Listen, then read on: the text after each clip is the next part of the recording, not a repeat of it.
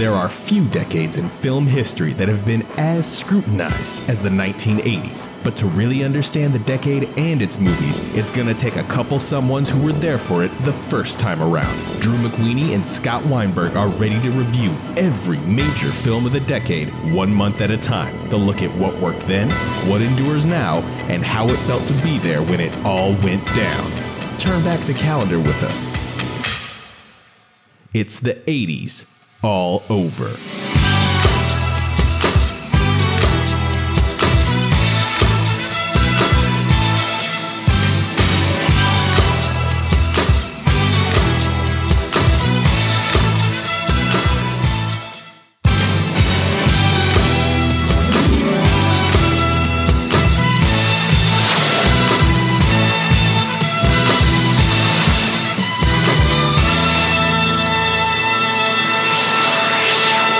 Hi, everybody. I'm Drew McWeeny, and as always, I'm joined by my co-host, Wait Scott. a minute. Where's the little history lesson? Today, in 1981, my balls. You know, like... I don't think we did one for the end of the year Drew, one. I want you to fabricate some sort of history wrap-up for 1981 right now.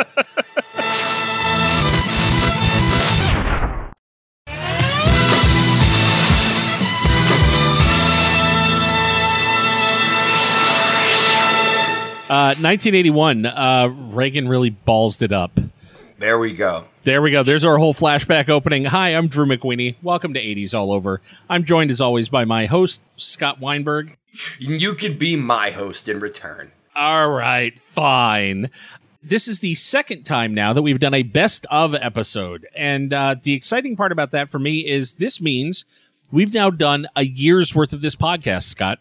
Ugh, you're making me feel old. Every time I talk to you, I feel older. But it's pretty amazing. We've done now 2 years, 2 of the calendar years from the 80s, 1980 and 1981, and we are getting ready to begin our second year of podcasting. Just looking at 82 and 83 and kind of what the next year of watching is going to be, I get more excited every time I kind of look at the list of what's coming. You know what excites me, Drew? What? Promoting your written words. And recently, you have released another Film Nerd 2.0 book that deals with a genre that's near and dear to my heart. So why don't you pimp your shit? I did. I just released I Hate You, Old Man, Film Nerd 2.0 versus Friday the 13th, in which not only do I talk about my boys' progression with horror and how for a long time it was a genre they wanted nothing to do with, and now we've kind of turned a corner and they're starting to get into it, but I also include a list of 150 horror films I think you should show to budding film nerds, and 75 you definitely shouldn't. It's a fun introduction to a genre. Illustrations, once again, by Trevor Downs, who makes my work look better than it is.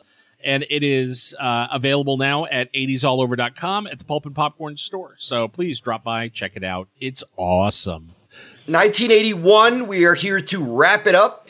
Drew and I will be discussing our top 10s, the key Oscar wins, and we will be discussing the top 10 American box office champions. Now we're going 10 to 1. Okay, well, number 10... I think we just finished gushing about this on the December episode or the November episode, and I'm excited to see that this movie actually was in the top 10 for the year. Time Bandits. 42.3 million. And again, we don't do the adjusting for inflation thing, but I could tell you that $40 million in 1981, that's worth even more now. Wait, really? Yeah.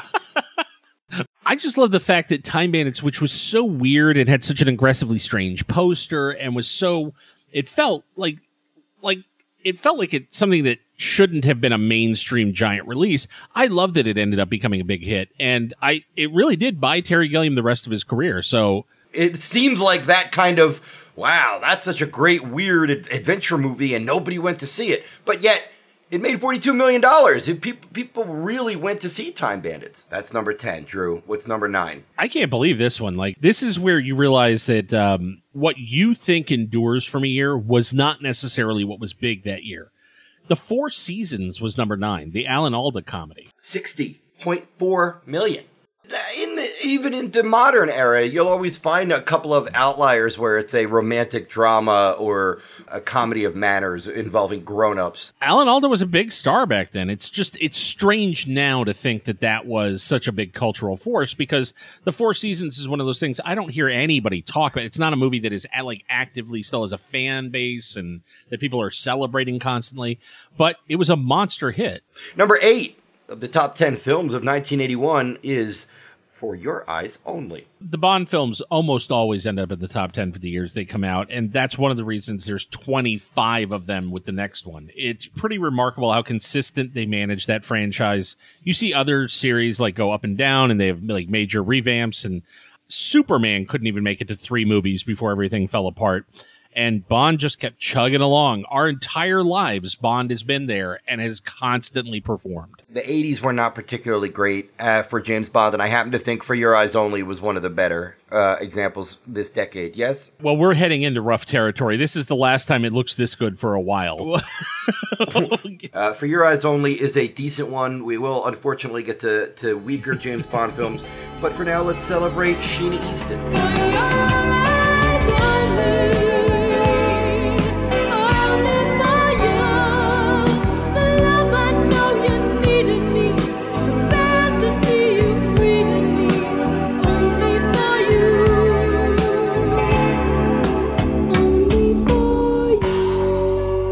Still love that theme. And speaking of theme songs that everybody loves, number 7 was Chariots. Oh, fire.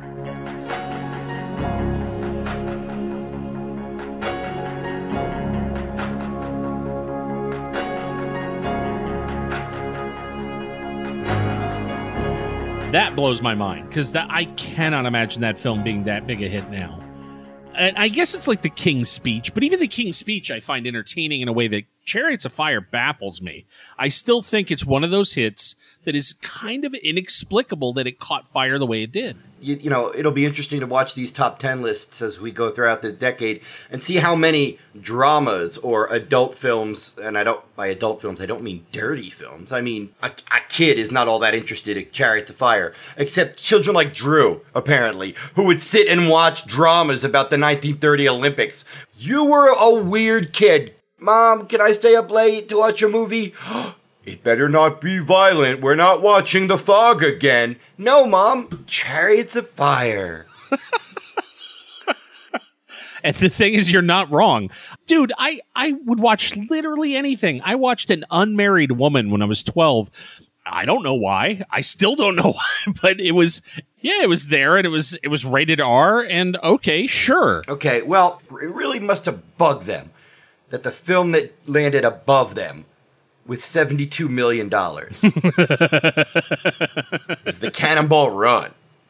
Yeah, look, America, we got some culture, but fuck it, The Cannonball Run. That's what we really love. Like, you know, on one hand you have this classy, refined, mature drama about aspirations and dreams in a dangerous time, and on the other hand, you have these bleeds? Yeah, those bleeds. And then you got like literally 40 movie stars drunk and coked up, just having a ball. Look, number 5 does not surprise me, because I remember number 5 being a cultural sensation where everybody quoted it, everybody knew it. It was everywhere. And I still maintain it's a miracle we didn't get 15 Stripes movies. Stripes is, typical example of making a simple, straightforward, well-made star vehicle at the right time with the right star, and we still see it today. Could be Seth Rogen, could be Kumail, could be, it's just like, this person is funny, like Melissa McCarthy, perfect example. She's funny, we don't have to reinvent the wheel, she's an unwitting spy, or she's a housewife mistaken for an assassin, it's simple. Well, and literally this same movie made money the year before as Private Benjamin.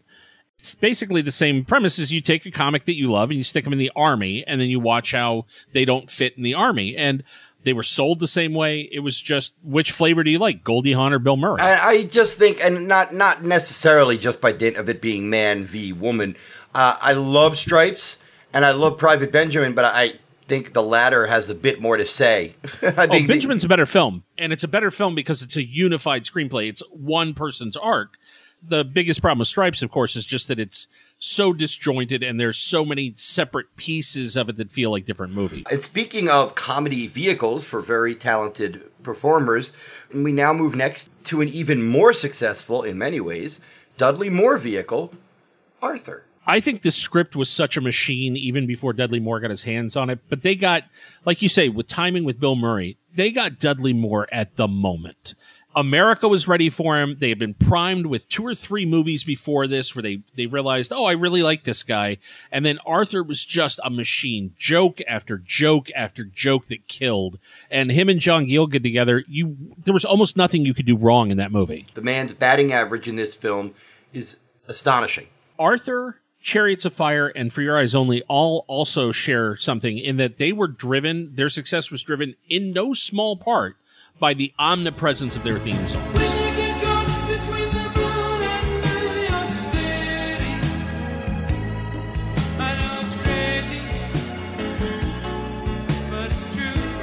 The 80s was where we saw movies really start to get sold with music and have it become a huge part of how they kept it present in your head. And we've talked about Flash Gordon and Popeye's movies that we have real fondness for the music. But you look at the top 10 charts, and there's going to be at least 4 of them or 5 of them every year where the theme song was as big a cultural moment as the movie. Arthur, he does what he pleases, man. Like I say. We move now from a likable comedy to a film that is absolutely fascinating for this reason. If you had asked me in 1981 to do our top 10 list of the year, this would have been in my top 3. And yet, we did our top 10 for this episode. It's not even in my top 10.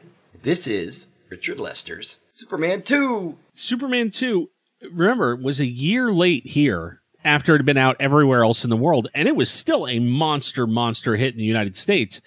These days, that would never happen. You would never have a blockbuster that they let play for a year around the world before it showed up in America. $108 million in 1981 dollars. I don't know if I would call it like MCU level hit or Wonder Woman or Suicide Squad level hit, but looking back, I think it's safe to say it was that level of a hit. It was a big deal and entered the vocabulary of my friends and I immediately. I had a friend who for years, anytime anybody insulted him or made a crack at his expense, he would say, why do you say this to me? When you know I will kill you for it. The Zod stuff was so great. Gene Hackman was so great. It is one of those movies that, flawed as it is and as broken as it is in many respects, the things I love about it, I love so unreservedly. And again, by saying that it probably wouldn't make my top 10 again, that's not to say I don't like it anymore. I mean, but it's one of the most interesting sea changes as far as movies go, because as a kid, I would have not only told you I love Superman 2, but it's absolutely better than Superman. Scott, actually, after we do this, after we finish the list, let's talk about that. Let's each pick the film that we feel the most differently about now from 1981, because I think that's an interesting point. Let's finish with number 2 and number 1, and then we'll get back to that, because I like that idea. The number 2 film, not surprised it was a hit, especially considering that it had a big Oscar run.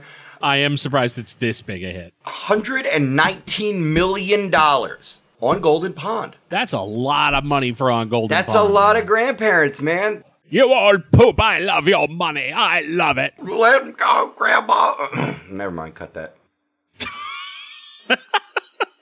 I just think it's amazing. And I remember seeing it with my parents and seeing it with my grandparents. And I think you're probably right. There was a big family thing that happened with that movie. You got to remember that both Henry Fonda and Jane Fonda they're iconic in their own way, but to totally different groups of people. So, dude, for years, I think Jane Fonda was seen as an embarrassment to the Fonda family by the conservative end of America. They were like, oh my God, Jane Fonda is a scandal. Whereas the younger America that thought Jane Fonda was a firebrand and a radical and a valuable voice probably saw her dad as a symbol of everything that was old and done in Hollywood. So the collision of the two of them in some ways, I think, might have been part of what was so exciting because they had never done that before. They'd never acted before. That family really did represent two totally different visions of Hollywood. That's interesting. It's a very interesting theory. My own theory is that the movie made $119 million almost entirely because of Dabney Coleman. Well, see, I think you're probably right. Okay. That's probably it, because Dabney Coleman is first rate. But there's just one key scene between Dabney Coleman and Henry Fonda where they're kind of doing a dick measuring contest, for lack of a better word. And it's just a wonderful sequence. So On Golden Pond deserved to be a hit, and it deserved to be an Oscar winner, and it was in both respects in spades. So the number one film of the year, cue that music.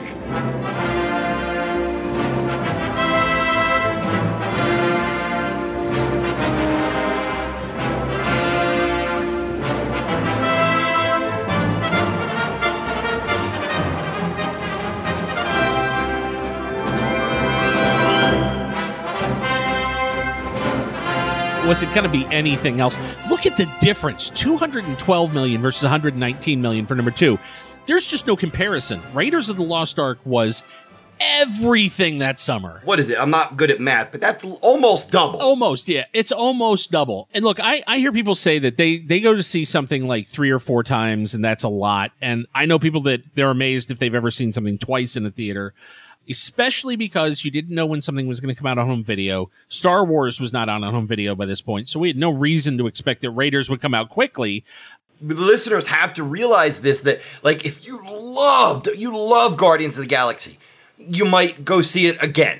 And then you're like, you know what? I got other stuff to do. I got my cool internet. And it'll be out in 3.5 months. And it'll be on Blu-ray in 3 months, and then you can own it and watch it to your heart. I saw Raiders and I wasn't the kind of kid who saw movies over and over until video that much. I must have seen Raiders at least 3 or 4 times in theaters. See, we have different levels of mental illness because I am not exaggerating. It was about 1 year and 2 months that it was in theaters. And in that 1 year and 2 months, I saw it at least 30 times. Every week or so, I would try to get somebody to go see it. And the trick was somebody hadn't seen it yet. So just figure out who hasn't seen it and get them to go. And then I could see it again. Yeah, this might be heresy to certain movie geeks, but hear me out, because I think it speaks to movie love in a different way. Even as a kid, I couldn't articulate it back then, but even as a kid, by like the 4th or 5th time I saw a movie, I found myself getting just not the film's fault, my fault. Getting a little impatient, getting a little bored, getting a little less enamored with the film. So whereas 4 or 5 times might be a little healthy, for me, if I saw something 12 or 14 times, I can't help but think I'd start to get tired of it. And that scares me. I don't want to get tired. Totally get that. Like I said, I have mental illness, or I did when I was a kid. There's no movie now that I would watch 30 times in a year. I can't even fathom that. Like, it blows my mind that I did it ever. But I think I was trying to absorb things, and part of the difference in seeing something theatrically over and over was it wasn't just about me. A lot of times what I was paying attention to was how the audience would react and how certain things would do the same thing every time, and how other scenes, some audiences would react this way, some audiences wouldn't.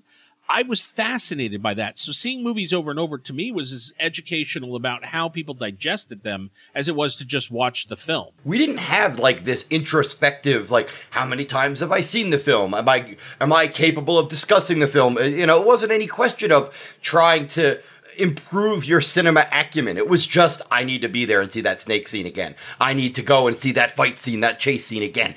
Chasing that adrenaline rush, like, pardon the analogy, like a junkie would chase a high, you know, just... It's not an analogy. I was a junkie for movies as a kid, and that was exactly it. It was, I want that same exact feeling right now again. I was just listening today to Dana Gould's podcast, and Bob Goldthwait was saying that the first film he ever paid money to go see by himself, just, I'm going to go buy a ticket and see this movie, was Young Frankenstein. And he walked out of it at the end, went back to the box office, bought a ticket, walked back in and sat down for a second viewing. And he said that that's the only time he's ever done that in his life. I love that people remember moments where some part of their movie-going experience becomes different, where you turn a corner or you have for me, Brazil was that movie where I walked out, got a ticket, and walked right back in. Now, Drew, we are going to move on to the films that won the Oscars in 1981. Best Original Screenplay, the nominees were Reds, Atlantic City, Arthur, Absence of Malice, and the winner, Chariots of Fire. I can see that. And look, I think if Arthur deserved any nomination that year, screenplay was definitely one of the nominations. Yeah, Absence of Malice, that makes sense. It's a very topical and interesting insight into journalism. It's a weird one. I get why it was in the mix. I don't think of Absence of Malice as a film that now, looking at it from any distance, like it's genuinely one of the finest moments of 1981. Right. It was topical at the time. Atlantic City, a very impressive screenplay by John I like Barr. that script a lot. And what should have won probably Reds. Should have won probably for best original screenplay. Yeah.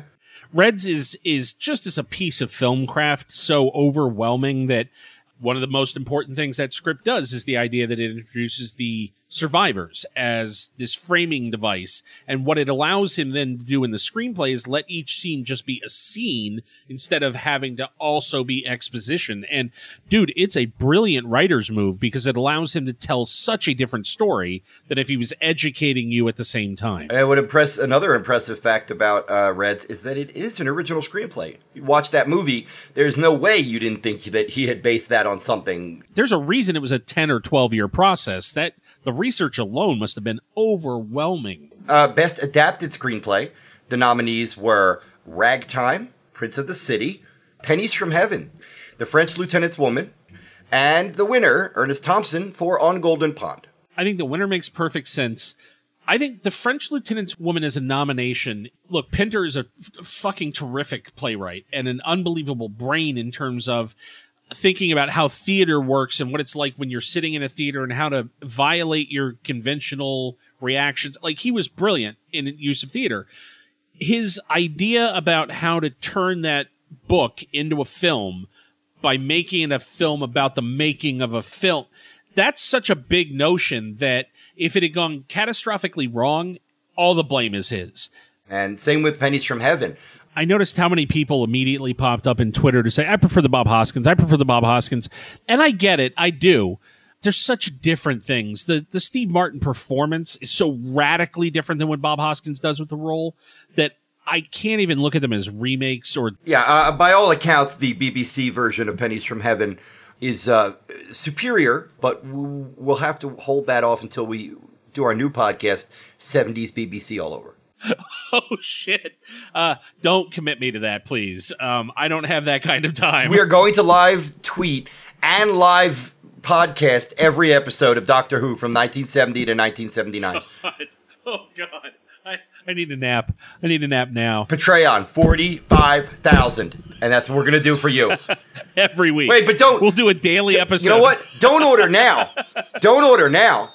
Because I'll think of something else in 5 minutes. Okay. We now move on to Best Director. You want to handle this one? As a lineup of guys go, Warren Beatty for Reds, Hugh Hudson for Chariots of Fire, Louis Malle for Atlantic City, Mark Rydell for On Golden Pond, and Steven Spielberg for Raiders of the Lost Ark. That's a hell of a list of guys, with Warren Beatty taking the Oscar. You'd love to be able to say, Spielberg won Best Director for Raiders and all is right in the world and feels right in movie land. Man, you look at Reds and that's really an accomplishment. It would be easier to go, oh, that's the political choice and it's the more mature choice. Da-da-da-da. No, Reds, I mean, as much as I adore Raiders, you know, it's tough to argue. If you're just talking about directors' jobs, I think that the thing that makes Spielberg and Beatty the two choices in that category are they are both so hungry when you watch those movies. Spielberg is on fire in Raiders of the Lost Ark. He shot that movie like he was being chased and burns over 80% of his body from being on fire. Literally being on fire the entire time. And he would say to people, he would turn to Frank Marshall and say, if I'm on fire, don't put me out because that means it's working. Warren Beatty, though, you look at what he did with Reds, and clearly he had lived with it for so long, and he believed in it so fervently that when you're watching the montage, there's a great montage early on where Diane Keaton has just moved to New York to be with him. She is feeling more and more like a dish rag the more they're doing stuff, and she's feeling invisible, and you can see it start to take hold, and you see how he is, and you see how their dinners are, and you see how their friends are.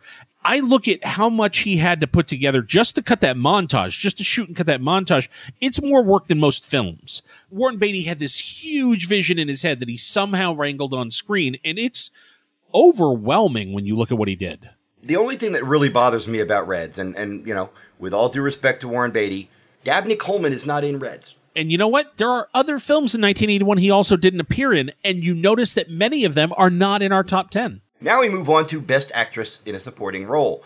Elizabeth McGovern for Ragtime, Joan Hackett for Only When I Laugh, Jane Fonda for On Golden Pond, Melinda Dillon for Absence of Malice, and our winner, Drew, who is the winner for Best Supporting Actress? Maureen Stapleton in Reds, playing a role that was cut from Ragtime. I love that. That's just one of those... Yeah, no, I didn't know that story until I tuned in and listened to this awesome podcast, and now it's my favorite. They give a lot of the juiciest, potentially most controversial stuff to this older, warm, sweet-looking woman, and they're like... My favorite moment of hers with Diane Keaton is when, it's in that montage I was talking about, when she finally turns to Diane Keaton, and you can tell that Diane's feeling like nobody even knows I'm here, and finally, this famous woman, Emma Goldman, turns to her, gives her all of her attention and says, "So, what do you do?" And she says, "I write." And she goes, "What do you write about?" She says, "Everything." And there's this look that Maureen Stapleton gets where she goes, "Oh, really? Everything? Fine." And then just turns back to everybody else to have a conversation. Because what she's saying is, in other words, you have no idea what you write about. You don't know what your voice is. What specifically are you... We're not saying you don't belong here. We're saying, what do you contribute? What are you literally doing? And you have no answer, so I'm done with you. And it is withering. It's one of those moments where you feel like the person that you're watching, I can feel that stomach sinking horror of, I have just been dismissed. I think that was my moment and I blew it. Yeah. We move on to Best Actor in a Supporting Role. Historically speaking, Drew, would you agree? Generally considered one of the most colorful and competitive of all the categories. And in 1981, certainly no exception. Hard fought, too. Howard E. Rollins Jr. was nominated for Ragtime. Ian Holm in Chariots of Fire. Which I'm not on the Chariots of Fire train, so all these nominations are like, I get it. If you like Chariots of Fire, nominate stuff from it, I guess. Ian Holm is amazing. Always. Jack Nicholson in Reds, James Coco in Only When I Laugh, which made a hell of a showing at the Oscars, all things considered. And the winner, John Gielgud in Arthur. That was I think that was a given that year. That performance is just absolutely sterling. I mean, Arthur is such a simple film with very simple components, and he is such a masterful, essential component. His sense of humor, and then later in the film, his reluctant warmth is just essential to the movie. He is my favorite thing in the movie. Even though it's not officially one, this is by far my favorite version of Alfred from Batman. I think he's the standard that literally every performance as Alfred should be measured by. That's funny. If we consider Arthur Bach as Bruce Wayne, then yes, he is the best Alfred who's ever appeared. Now we move to Best Actor in a Leading Role. Paul Newman in Absence of Malice, Dudley Moore in Arthur, Burt Lancaster in Atlantic City. I'm all about that. Warren Beatty in Reds, and our winner, the illustrious Henry Fonda for On Golden Pond. This was his grand hurrah, so... Drew, did you realize that this film made $119 million in 1981? I didn't until roughly 20 minutes ago. I heard it on a podcast, and the person who said it sounded really smart. Yeah, I almost got to feel bad for Warren Beatty, Burt Lancaster, Dudley Moore, and Paul Newman, because when they saw that list, they were already like, oh, great just to be nominated. Well, and you know, at the beginning of the year, when everybody was watching Lancaster in Atlantic City, everybody had to be thinking, holy shit, he's got it next year, because he's Burt Lancaster. He's a legend, and he just gave that performance. We're just going to give it to him next year, right, guys? And then Henry Fonda shows up in December, and it's like, oh, Burt, I got bad news for you. Our legacy dude just showed up. Best Actress in a Leading Role. This was the fourth nomination for Meryl Streep out of her 317 nominations for Best Actress. And it was for The French Lieutenant's Woman. Susan Sarandon was nominated for Atlantic City. And again, Only When I Laugh, Marsha Mason. This was the fourth of four nominations for Marsha Mason. She had been nominated all four times as a lead. One, Cinderella Liberty, The Goodbye Girl, Chapter 2, and this one, Only When I Laugh. Unfortunately, three of them written by her husband. Yeah, wow. and I think that's we just figured out why Only When I Laugh was doing so well in the Oscars. Marsha Mason, respected stage and screen actress. And of course, Neil Simon, legendary writer, director. And so even if it's a B-plus film from those two, it was going to, have that kind of Oscar love, I think. Well, it's funny. We just forget that there was a point where Neil Simon was as big a franchise as Marvel is now. Like, Neil Simon was everything to Columbia for years and years. Also, continuing the nominations, Diane Keaton for Reds, and the winner in the category, Katharine Hepburn on Golden Pond, which I would have thought Katharine Hepburn supporting... I don't know if you rewatched it recently, but Katharine Hepburn's role is twice as large as Jane Fonda. She vanished. I know that they leave. They drop the kid off and they leave, but I've always felt like the thing that matters most is the resolution of the relationship between the father and the daughter. I think lead also has a lot to do with, screen time and character presence. I guess so, yeah. It's just funny because to me, that's Katharine Hepburn's role in that movie is the very definition of supporting. She is there literally as the support for everybody else and every other relationship, and she's like the catcher's mitt that holds that entire family together. That takes us to Best Picture, Drew. Why don't you rattle them off? And by this point, if you didn't know what the Best Picture nominees were, it's because you're not paying attention. Reds, Raiders of the Lost Ark, On Golden Pond, Atlantic City, and the winner, Chariots of Fire. Now, to me, that's the upset. You look at how everything else went down, it really felt like it should have been on Golden Pond, but Chariots of Fire snuck in with Picture, so... Just the winners, real quick. For Reds, cinematography. For art direction, Raiders. For costume design, Chariots of Fire. For best sound, Raiders. For best film editing, Michael Kahn, Raiders. You know what? Technical gets overlooked sometimes, but Michael Kahn is one of the best editors who's ever worked, and Raiders is him working on a supernatural level. He is so good. Beyond that, for sound, the Indiana Jones punch may be the most iconic noise of the 80s. More than any Star Wars sound, even more than the lightsaber to some degree. That punch, nobody else has ever punched like Indiana Jones or ever will to quite that degree. They're perfect. Best visual effects Oscar. 2 nominees, Dragon Slayer, and the winner was Raiders of the Lost Ark. Best makeup, 2 nominees, Heartbeeps. The winner, American Werewolf in London. And that was the year they created that category. It felt like it had to happen then because makeup was becoming such a big deal, and Heartbeeps, there was a reason you were interested in seeing that, which was Stan Winston was doing robots, and American Werewolf in London was 100% sold on Rick Baker finally doing his werewolf transformation. So it's remarkable that those two things were the nominees and the reason the category was even there, and that they gave it to the one that deserved it and is still one of the greatest makeup accomplishments ever. So now let's go back, because we talked about this a little bit. Let's do the film that we feel most differently about. What was it? Superman 2.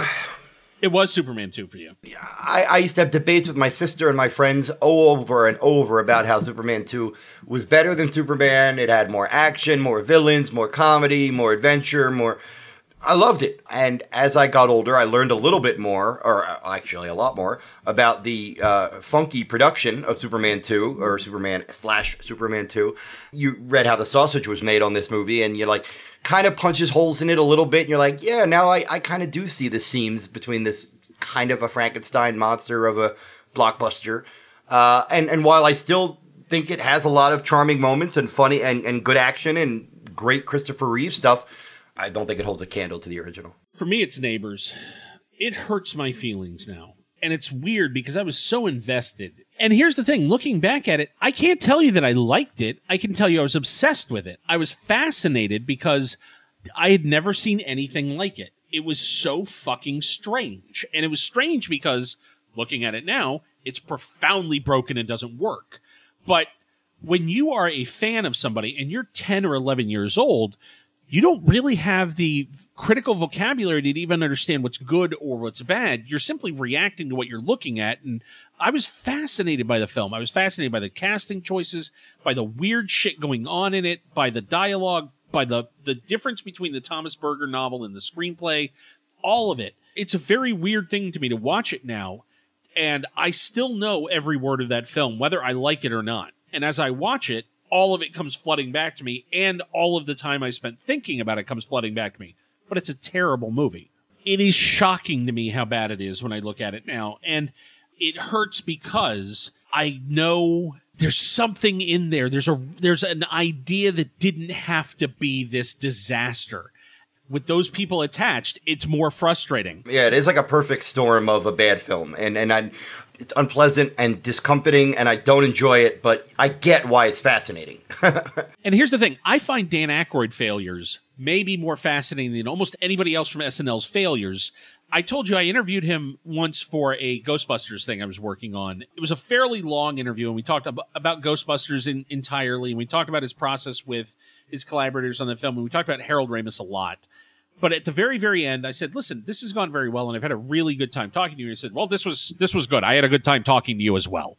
And I said, I would love to do an oral history with you about another one of your films and just sit down and talk to you about it and then talk to some of your collaborators. And he goes, oh, what film would that be? And I said, I'd like to do one for Nothing But Trouble. I didn't even get the whole title out of my mouth. And he goes, that would be a terrible waste of time. I think we're done. Thank you. And that was it. And he was gone. On behalf of our listeners, Drew, I'd like to request that you do the next 8 years of this podcast in your Dan Aykroyd voice. All right.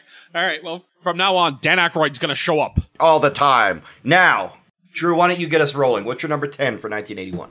My number 10 for 1981 is it's interesting. This is a sad year in a lot of ways. There is a sadness that runs through most of these movies. And number 10 is a movie about a sort of a moment that's passing and people that are watching it go by and desperately trying to hold on to it, called Atlantic City. Did not make my top 10. I am extremely grateful that the doing this podcast forced me to revisit the film. Like it very much. Full of good performances. My number 10 is a cheat. It's a double feature. Uh-oh. Drew loves when I cheat. I love it. It's the film noir throwback double feature. Body Heat and The Postman Always Winks Twice. Interesting. Neither of which made my list. But because I know you are a big film noir fan, and I know it's a genre that when you fell in love, you really fell head over heels. And both of those movies we're going to get into one in 82 that also was a great sort of way back into those films. But both of those movies were so good at pointing you back at other films and saying, do you love this? Go find these. Just like Spielberg was plainly in love with the 1930s serial adventures that he was emulating in Raiders, it's pretty obvious that Lawrence Kasdan and Bob Rafelson were both having a ball emulating the film noir films that they grew up with. Drew, my number 9 could also almost be on that same list. It is a fascinating late-era noir by Michael Mann called Thief. Ooh, this was my number 7, and I agree with you. I think Thief is terrific. What I love about Thief is it's the kind of movie, I don't believe you really could, but it's the kind of movie that makes you feel like at the end of it, you could go out and fucking do a heist. Like, you feel by the end of it like, yeah, I'm a professional thief now, man. Michael Mann has a great way of making it feel like these procedural films of his are so complete and so meticulous that by the end of it, you've got the knowledge of the main characters. Like it reminds me of Goodfellas in a way, in that it draws you into this unpleasant, dangerous world because it's sexy and enticing. But then it's like, oh, you think this is sexy and enticing? Well, we'll show you that it's not. It's an ugly world.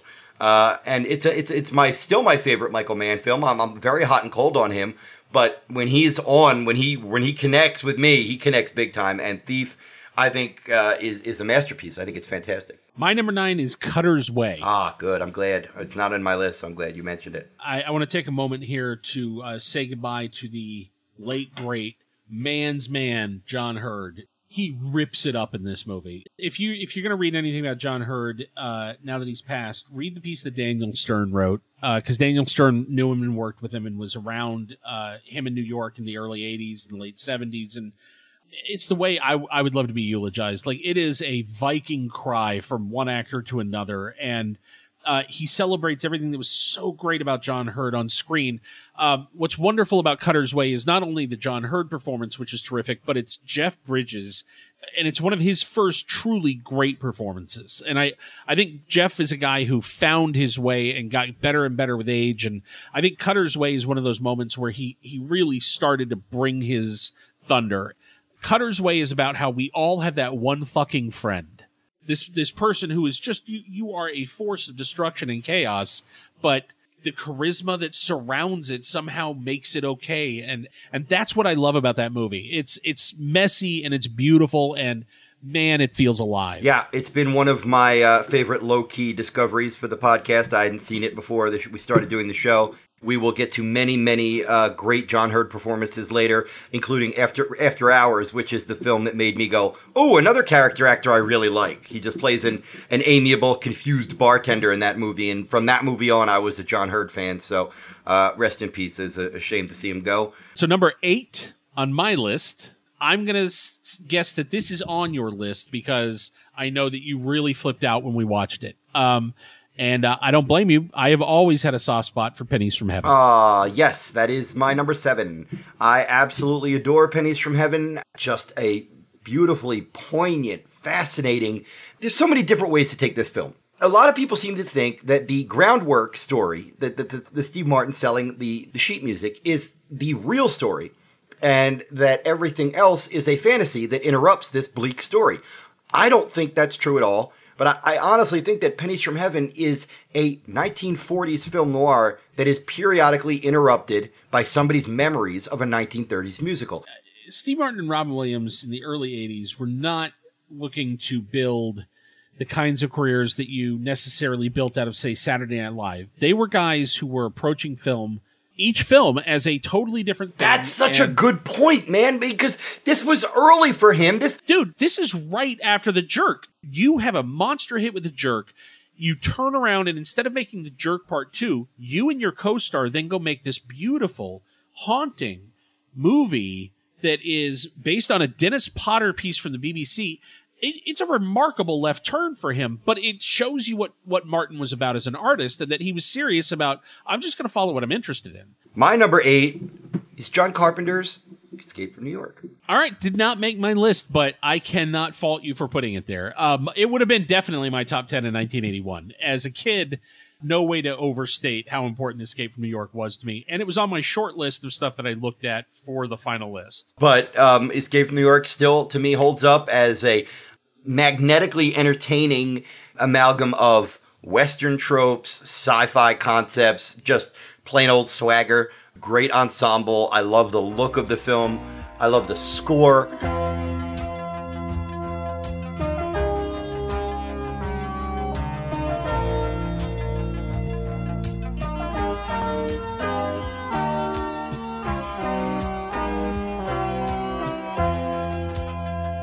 It's a really entertaining B-movie, and it is one of the more influential films of my life.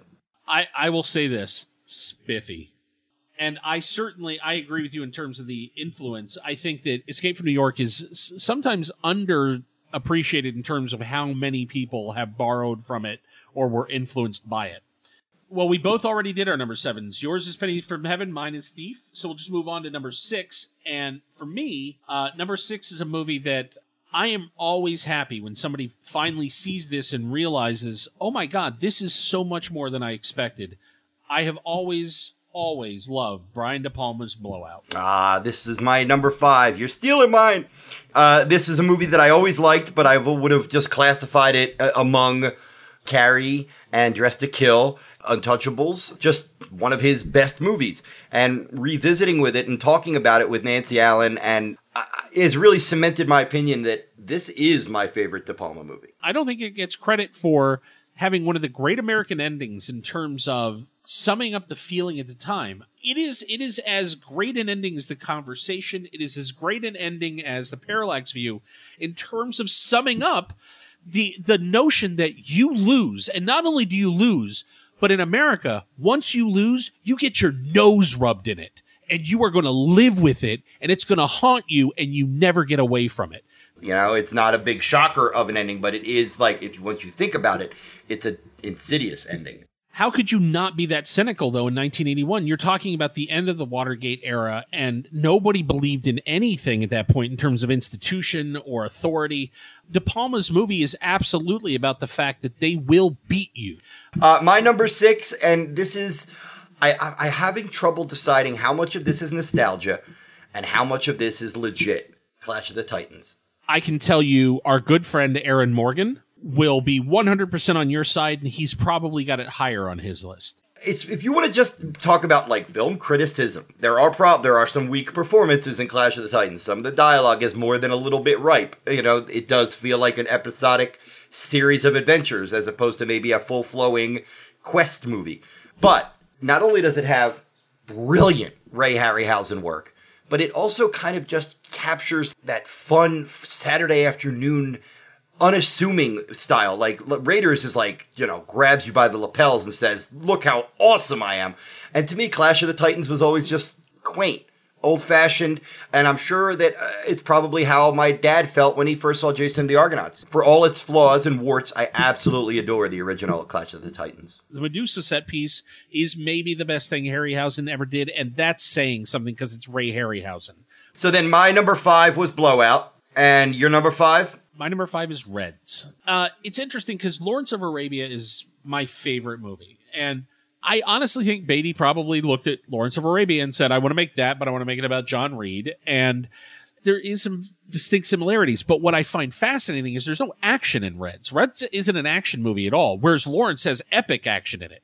What Reds is about is politics. I can't think of many movies about politics or movies that are political that have managed to somehow do it without being treatises on the politics themselves. It's a good point. Warren Beatty is fascinated by this guy, but he is not trying to advance his politics.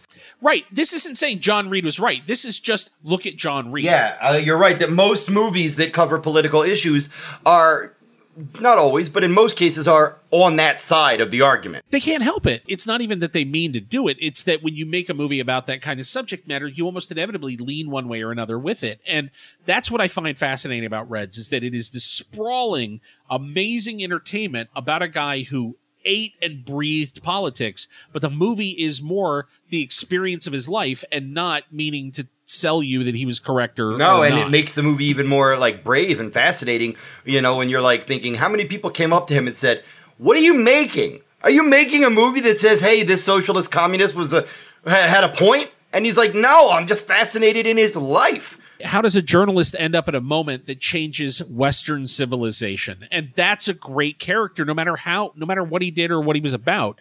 And Jack Nicholson's performance has to be seen. Has to be seen. It's one of his very best. My number 4, John Boorman's Excalibur.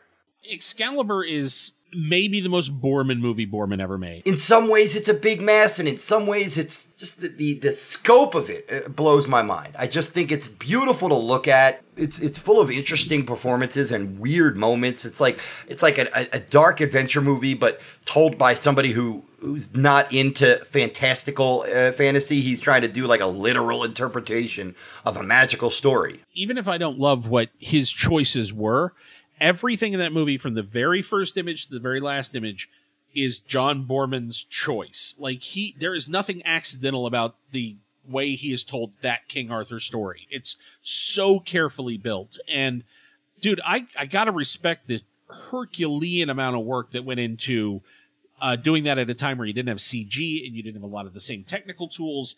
It's really heroic work by him. My number 4 is one of my very favorite films. It is comfort food. It is mashed potatoes. I can put this on and be happy anytime. I love An American Werewolf in London. And I'm telling you, sitting down and just hitting play on this movie, having already seen it, and just having the two of them walk across the moors and having, like, knowing that this is going to spread across me for the next 90 minutes and I'm going to absorb it again. Yeah. The idea that Landis wrote the first version of it when he was 19 makes sense because it's a young man's movie. It's a young man's movie in that it thumbs its nose at everything about the genre and knows everything about the genre, so it plays by all the rules as well. Yeah, but that's one of the beautiful things about it, is that it does feel like somebody who's also saying, hey, this is the new kind of werewolf movie, but it's also smart enough to go, but I'm also going to have my werewolf movie kind of run smack dab into the classic werewolf movie. I honestly believe Spielberg and Landis and Lucas and that generation and that group of guys, Joe Dante in particular, they are the precursors to Quentin Tarantino in that they are film brats, plain and simple. And it was the conversations they had with their friends afterwards. So that's what I love at the beginning of this, is that it feels like two kids who love horror films walk into a 1930s Universal horror film. When they're in that pub, that is such a stereotypical version of that thing. And It's like they walked into a theme park for a moment. And I love that Landis lets that be the joke. Oh, and there's not a wasted scene. There's nothing in the movie that you'd like. If you were to say, Scott, cut 5 minutes from American Werewolf in London, I don't know where I'd find it. It's a masterpiece. And I don't like to necessarily call things masterpieces. To me, growing up as a movie geek, to me, masterpieces were like 40, 50 years old. And then I realized, hey, Scott, American Werewolf in London is it's about 40 years old. So, my number 3 is a film we have covered extensively. I will gladly throw in another few words about Terry Gilliam's Time Bandits. That's my number 3. Oh my God, we should do let's do a podcast together. What do your boys think of Time Bandits? They each reacted to totally different things. Toshi really loved the history side of it. He saw it when he was much younger. I wrote a Film Nerd 2.0 about it when he was 5, I think, or 6. It upset him. He got really, really sad in the middle of the movie when the Time Bandits showed up and took Kevin away from King Agamemnon. Even as a kid, you're like, wait a minute. On one hand, I want him to leave there because it's an adventure movie and he has to leave. But on the other hand, as a kid, you're like, no, you jerks, he's happy here. Yeah, and it really upset him as well. And he remembered bits and pieces of it. And then coming back to it, Alan loved the silly of it. The Robin Hood stuff, he just laughed and laughed and laughed at the Robin Hood scene and made me play it 2 or 3 times for him. Well, our number 3 matches Time Bandits, and I'm pretty positive our number 1 will match. My number 2 is Stanley Kubrick once called it a perfect film, and I'd have a hard time arguing with him. I love Modern Romance. That was my number 11. My apologies, Albert Brooks. What a great movie. It is a movie that every time I've come back to it, I appreciate it more. I think it is incredibly well calibrated. It's a remarkable statement about how relationships had fundamentally changed. I love that he, unlike Woody Allen, I believe that Albert Brooks is willing to be wrong on film and to play a character who is weak and makes terrible choices and is genuinely not to be emulated. And Modern Romance is not a film about a guy that you're supposed to like or want to be You're like. supposed to see your weakest moments in this guy, I think. Yeah, he is the worst of us all. And whether it's the date that is one of the most remarkable dates I've ever seen, where he picks the woman up, drives her around the block, and drops her off, or him trying to buy stuffed animals for his girlfriend at a pharmacy and harassing a person who works there. It was scene after scene. He's a nightmare. The best comedians they know how to nail stuff that we can relate to. I hate to say it, but that's why jokes about like airline food are a cliche, because we all know airline food sucks. So that's the beauty of Albert Brooks, is that he would find these foibles in humans, mostly in men, of course, but he would find these foibles that we all can relate to, and he would just lean on it and be like, no matter how painful it gets, you've been there. You can relate. Watch the scene, and it's a beautiful scene for several reasons, but watch the scene where he goes and he decides he's going to get healthy, and he goes to the store to buy workout gear and health food. And the guy who's selling him this stuff is Bob Einstein, his brother, who everybody knows is Super Dave. The two of them they have unbelievable comic rhythms because they're brothers and they know how to make each other laugh. But beyond that, watch the way Albert Brooks thinks about getting healthy, and then watch what he does with it in the next sequence. That's a mini movie right there about how people handle themselves after breakups and what they're going to do to turn their lives around, and how momentary those changes are. Yeah, in many ways, I think it's his most impressive movie. I think I like Lost in America and Defending Your Life a bit more, but those were films after he had achieved some degree of success and had a lot more resources at his disposal, whereas I think Modern Romance he probably made with blood, sweat, and tears, and it still holds up as one of his best movies. My number 2 is the double feature of American Werewolf in London and Joe Dante's The Howling, and if you try to separate the two, I will claw your eyes out. I am not remotely surprised The Howling is on your list, and it should be. I think both of your double features make sense. I completely understand why you would want to group the two of those together. And when you watch Werewolf and Howling back to back, they are such interesting takes and totally different and saying different things. It feels like two geeky filmmakers were given a free ticket to go make a werewolf movie, and it looks like neither of them looked at each other's work and went and made their own distinct werewolf movie. Joe Dante and John Landis, not surprisingly, two of my favorite filmmakers. And if I had to choose, no, I'm not even going to play that because they're just. I think American Werewolf in London is considerably more well known. So hopefully, by pairing it with The Howling, I'm maybe inspiring a few horror geeks to go and check out The Howling if they haven't yet. And now we just move on to our number one.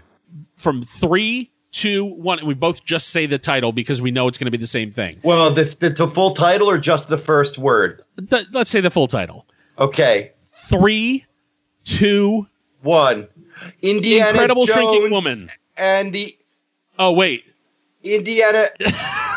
Yes, Raiders of the Lost Ark. Hell yes, Raiders of the Lost Ark. Hell yeah, Raiders of the Lost Ark. I mean, this would be the number one film of both years. It is preposterously great, and it's so great and so iconic from moment to moment to moment that it's really not fair. And this is where distance comes in. Because from a distance, I think 1981 had some terrific movies. Some of the other movies we didn't mention that I really loved, Polyester or Dragon Slayer or Prince of the City or Ragtime or Taps, Southern Comfort. There were other really good movies that year, and there were a lot of them. Raiders of the Lost Ark is very simply one of the great movies. Identifiably of a different order of filmmaking. Go onto Twitter or Facebook or perhaps MySpace and ask this question. What is a great film that we can all agree is great? I bet you the most common answer you'll get is Raiders of the Lost Ark. You know, it's funny, the whole thing popped up this week where Spielberg once again took a indirect shot at the ribs to Indiana Jones and the Temple of Doom by saying that he thought Crystal Skull was a better film. Sorry, Steven. That's crazy, and you're crazy. I really don't understand how it's a conversation, because I get it. The sequels, you can of the sequels, I think everybody can have a different favorite. But Raiders of the Lost Ark is Raiders of the Lost Ark, man. I can see digging Temple of Doom, Last Crusade, and even key points and large portions of Crystal Skull. But when somebody says, and it happens, you see it on Twitter, when somebody says Indiana Jones greater than Raiders, I'm like, dude. Yeah, no. Just no. The way Kasdan and Spielberg handle exposition in this movie is educational. Other filmmakers should watch this anytime they have to make this kind of movie. Because, dude, I can't tell you how tired I am of sitting in theaters listening to people talk about the matrix of the circuit of the heart of the, and then we have to put the doodad on the thing, and then we have to, I hate it all. And Raiders makes it look like ballet. Every bit of it is entertaining. Character is king. I love every character in this movie. I love Sala. I love Marion. I love Marcus Brody. I love Belloc, for God's sake, is such a great bad guy. I love Tote. I love watching how they all interact. Here's my recommendation. If you've never seen Raiders of the Lost Ark, stick your finger up your ass and punch yourself in the mouth. That's it. That's it. I'm done. I thought you were really going to help somebody there. How did you get here? How did this happen? Did you fall? Is this just playing? Is there something wrong with do you just type random things into the computer and just listen to them? 80SA. Oh, 80s all over. Okay, I'll listen to that. What is that? Here's what I'd like to end this on, and I hope movie fans will appreciate this. You don't know when you've seen a classic, but when you look back over 10, 20, 30 years, you know. And there are moments in your childhood, young adulthood, where you are watching a classic and you just don't know it yet. Raiders was one of the very few movies where after like 3 months, we knew. By the end of the opening sequence, if you sat in a theater and listened to a 1981 audience react to everything up to the boulder hitting and Indy rolling up to Belloc's feet, audiences went berserk when that happened. And it was like this pent up emotional thing where they got to the end and they started breathing again for the first time in 3 minutes. I mean, it's just nice to know that every generation will get their own classics. You know, you hear about Casablanca and Key Largo and Maltese Falcon and Treasure of the Sierra Madre and da-da-da. You know what? Well, my generation can go, that's Raiders of the Lost Ark. We might have more, but we got at least one. And the key to Raiders is they're making something out of love. This is not, we got to make an adventure movie because we need something for June. This is a guy who had just caught lightning in a bottle as a brilliant young filmmaker, and they said, what do you want to make? And everybody dreams of that. Somebody grabbing you and saying, you're amazing at what you do. What do you want to do next? and you go home for 3 days and you really think about it and then you come back. That's Spielberg with Raiders. The love comes through every frame. It's not only the best of 1981, it is one of my fondest memories.